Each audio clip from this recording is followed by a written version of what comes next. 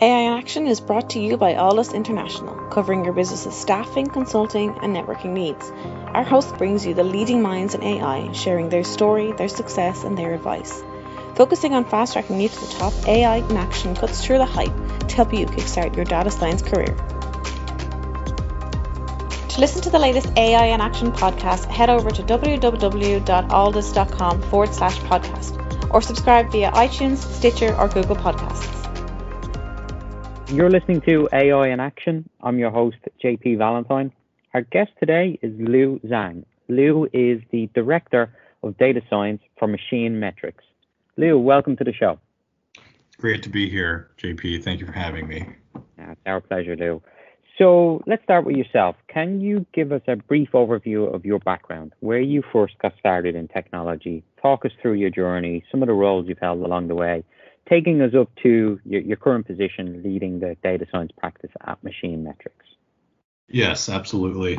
So I actually, my undergrad education was in finance and economics. So it wasn't directly within the realm of technology, but I kind of moseyed my way over here over the course of a couple of years. I actually started at an economic consulting firm called the Berkeley Research Group, quantifying damages in lawsuits for corporate clients. And so, that was kind of tangentially related to what I'm doing now, basically using big data tools like SQL and SAS to try and figure out, how much big clients should be suing each other for, frankly. And as you can imagine, I didn't find that very satisfying personally. I felt like my skill sets weren't necessarily being used for the betterment of society. We had some clients that were a little unsavory, and at the end of the day, I thought to myself, well, what could I be doing to actually, move the world in a way that I actually wanted to move instead of just, kind of making rich people richer. And so from there, I jumped to a company called Tyco International, which is a big manufacturer of all sorts of industrial components, from sprinklers to valves, stuff that goes inside walls that you can't really see. And I had a product management role there, launching new products and basically still working on the quantitative side of things a little bit, but mainly, as they call it, herding cats. So mainly making sure that projects were moving forward, kind of serving as a scrum master sort of role. And I thought that was interesting for a bit. And I actually really liked manufacturing because you were making things that had a tangible impact on people's lives. Sprinklers saving people's lives, valves and pipes and fittings, essential towards constructing safe buildings that are comfortable to live in. So I really wanted to stay in manufacturing. And so, fast forward a little bit and much more related to what I'm doing now, I got a job at the Association for Manufacturing Technology, AMT, in Washington, D.C. And they are the advocacy organization for advanced manufacturing, machine tools, robotics, things of that sort. I was on the strategic analytics team there, which means that I really interacted a lot with leadership and CEOs at our members, which were usually small and medium size, all the way actually up to really large manufacturers. So the entire spectrum, and helping them run analysis to help optimize their businesses. I also served in a advocacy role a little bit, so attending political functions in DC and really working with political leadership to try and push through policies that were favorable to manufacturing. And then from there, that's when I really actually got into data science. My next role was at a company called IHS Markit, a big data conglomerate that owns Carfax, RootMetrics, recently bought up by S&P Global, actually. So they really have a lot of great data sets on all sorts of things. And I was a data analyst there in their advanced analytics team. That was incredibly interesting, actually. We were using data sets from companies that we acquired to create data products that we could then sell to our other clients. So, really using a very heavy technical skill set there to create products that we could actually commercialize. And then from there, actually, my mentor at AMT, Russ, he actually knows the co-founders at my current company, MachineMetrics. And currently, I serve as the director of data science. I actually started here about 3 years ago when we were tiny, pre-Series A funding, seed funding. It was just 20 people at that time as their first data scientists. And I was really in charge of kind of scoping out what we could do with these large data sets that we were collecting from machine tools across the United States. My specific role was to see if there was any predictive power by leveraging cross-machine data sets across different factories and different facilities that ran the same machine tool. Lou, let me jump in there and thank you so much for that overview, because it tells quite an interesting journey coming from where you started to exploring interests, which have now led you to Director of Data Science role. Before going into any more detail about the evolution of your role from joining as lead, as first data scientist to now Director of the group, tell us who MachineMetrics are, because it's quite fascinating, but I want to give a high-level overview of who the organization are and what you guys are doing to impact space with modern technology. We started about 5 or 6 years ago, and we're a venture capital funded startup in the space. We really wanted to start the company to basically help bring manufacturing to the 21st century. Our primary product back a couple years ago was to really monitor what machines are doing on the shop floor.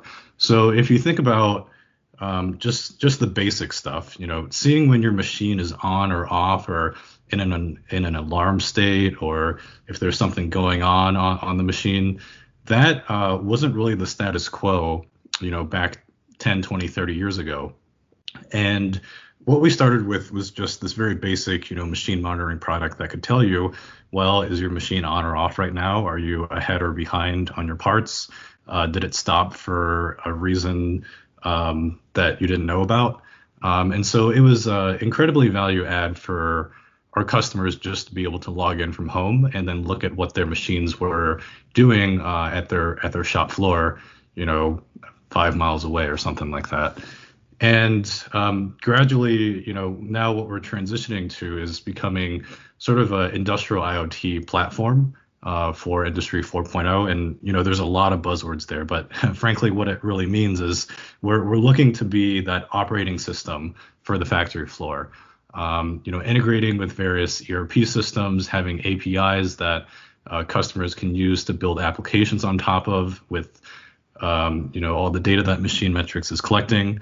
And my specific role is really at the heart of that, which is to enable what we call autonomous machining and manufacturing, which really means trying to enable lights out manufacturing on the shop floor.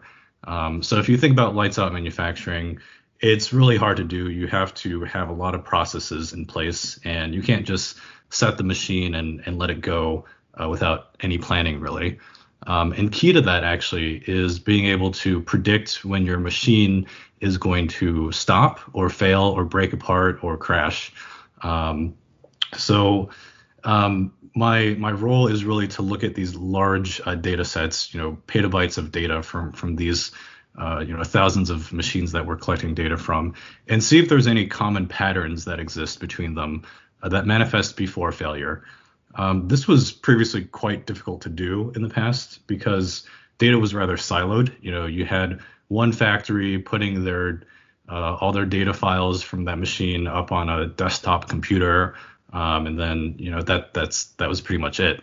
But our approach is really a cloud-only approach. So we leverage the AWS ecosystem in order to collect data en masse from thousands of machines across the United States, and use mine that data in order to find these patterns and really deploy applications completely remotely out to these factories in order to stop their machines before we see potential failure.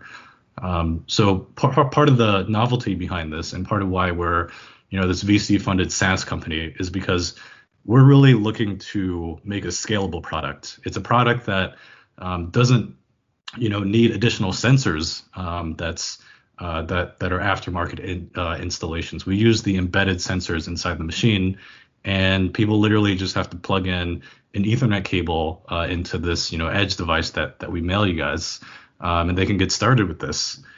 During the pandemic, actually, we implemented a predictive system that was able to save one of our customers tens of thousands of dollars every year.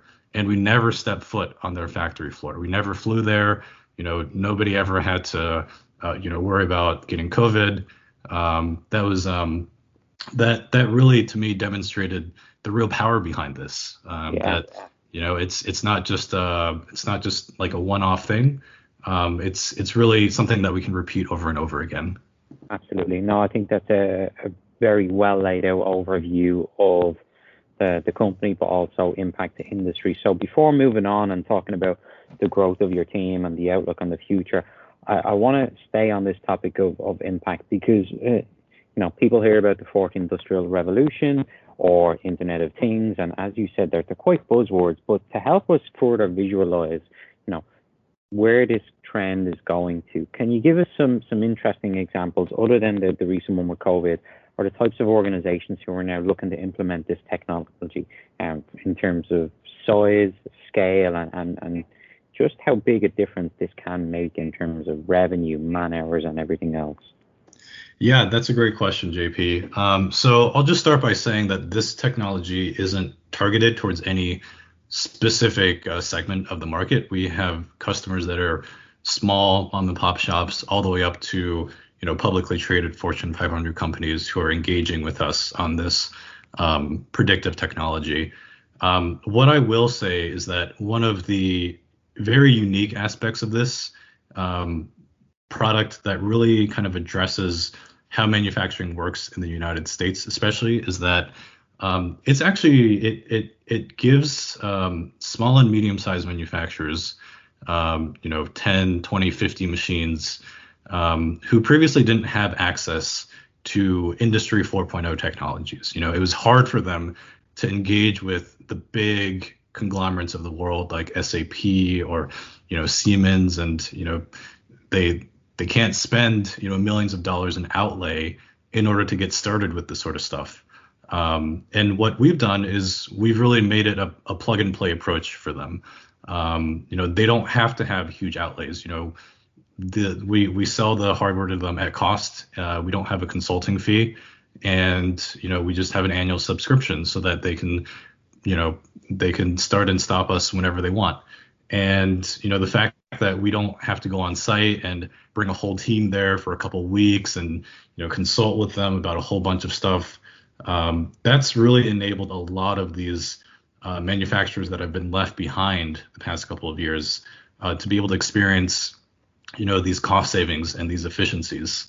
That's such a good example, Leo, and it's great to hear yet another example of modern technology disrupting the space and democratizing data.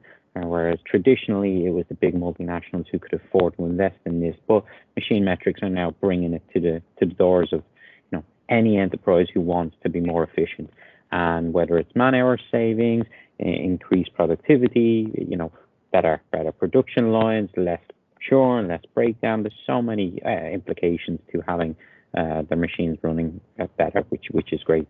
So, Lou, I want to go through your journey, because you mentioned that you came in as the very first data scientist back in, what was March of 2018. So can you talk us through the evolution of the data team, how it's changed over time, and what it looks like currently, and giving us some insight into the day-to-day of your data team? Sure. So when I first started, it was just me, obviously. And I spent a lot of time just getting the lay of the land, trying to ascertain exactly how robust our data was, if there were any holes in it, if there was anything of issue with how we were collecting data. And really for the first year, I would say it was a lot of that. It was a lot of data cleaning. It was a lot of trying things to see if they would work. And at that time, we actually brought on an intern. He was a PhD student at a university near us. to help with all of this. Because a lot of companies who collect tons of data, they don't necessarily take the time to really understand what that data is and what value it has to them. Just because you have a lot of data doesn't mean that it's actually all that valuable. And so we really wanted to highlight the pros, the cons, what we thought would be a nice direction to take the data science team the first year. And a year might sound like a long time for that, but I assure you, it's not. There's plenty of things to do during that year. We looked at how viable it was to look across our entire customer base to find trends. We looked at potential data products that we can make out of this that were novel to the industry. We looked at real technical things like sampling frequency of our data and what was suitable for our purposes. And then year two was when we raised our Series A. So that was an $11 million Series A, which was huge for us. So in addition to having an intern, we were able to bring on another full-time data scientist. So he's a key member of our team, obviously Brock, and he is he's really in charge of continuing the data acquisition and data cleaning, as well as some of the more advanced machine learning stuff that we do here. And right now, because of the pandemic and because of headcount and things like that, it's just me and him. Sometimes it's me, him, and a couple interns. But right now, we're really focused on bringing this product to market and really being able to demonstrate value to customers and ultimately, translating that into a revenue stream for MachineMetrics. So that's just a brief overview of the evolution of the team. We're looking at actually raising our Series B in the next couple of months, and the plan is to build out the data science team even more, hire a data scientist who specifically focuses on perhaps the machine learning aspects of the data. So working with Spark and big data tools, as well as perhaps bringing in a data scientist to look at more product data science. So looking at how users are looking at our products and how we could perhaps evolve our product to the next step using this sort of quantitative user data that we've been collecting. So there's a lot of exciting things for us going ahead. And what we see is this is just the beginning of the journey. There's plenty of growth to be had in the next couple of years. Yeah, and with an industry that's only going to continue to invest in this type of technology, I'm sure there's a lot of projects and a lot of work down the line for you. I want to get your take, Lou, on the impact, not just to people in manufacturing, because it's something you and I spoke about previously. I know it's something you're passionate about, and I think it's important to celebrate, in part to dispel some of the negative aspects or negative myths associated with industrial automation and the fourth industrial revolution. There's a lot of positives that people are not as aware of. So I think you'd be the ideal person to shed some light on that. Sure. So let me just first say that everywhere we've implemented this predictive technology, there were never any headcount reductions, because all it did was add more money to spend to these enterprises. They're not wasting money making scrap parts, breaking tools, having downtime.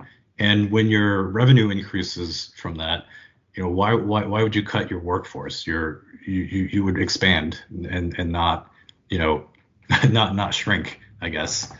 So that's my experience in terms of the potential fears of disrupting the labor market.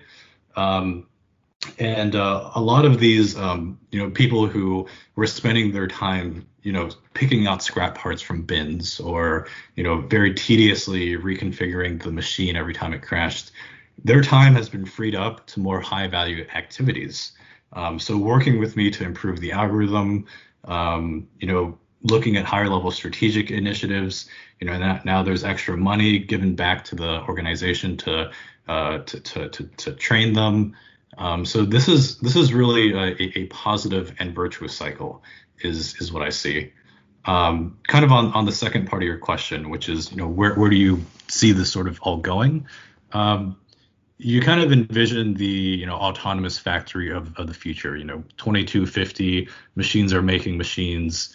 It's just a cycle that doesn't necessarily need humans, and that might sound scary to some people, but to me that sounds like it really frees people up to not have to do some of these tedious things that were really central to the manufacturing process in the 20th century.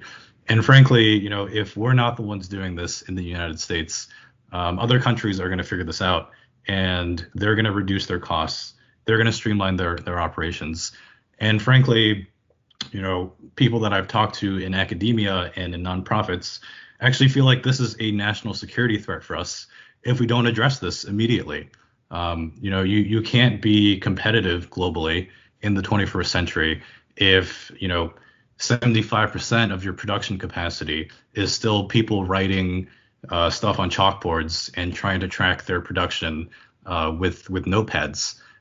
There are a ton of liabilities with that, and I think organizations that I've talked to, like NIST or like AMT, they're well aware of this, and they're well aware that organizations like MachineMetrics, we need to kind of step up and make sure that we kind of evangelize not just the potential good parts of the technology that we're doing, but also the risks of not doing anything.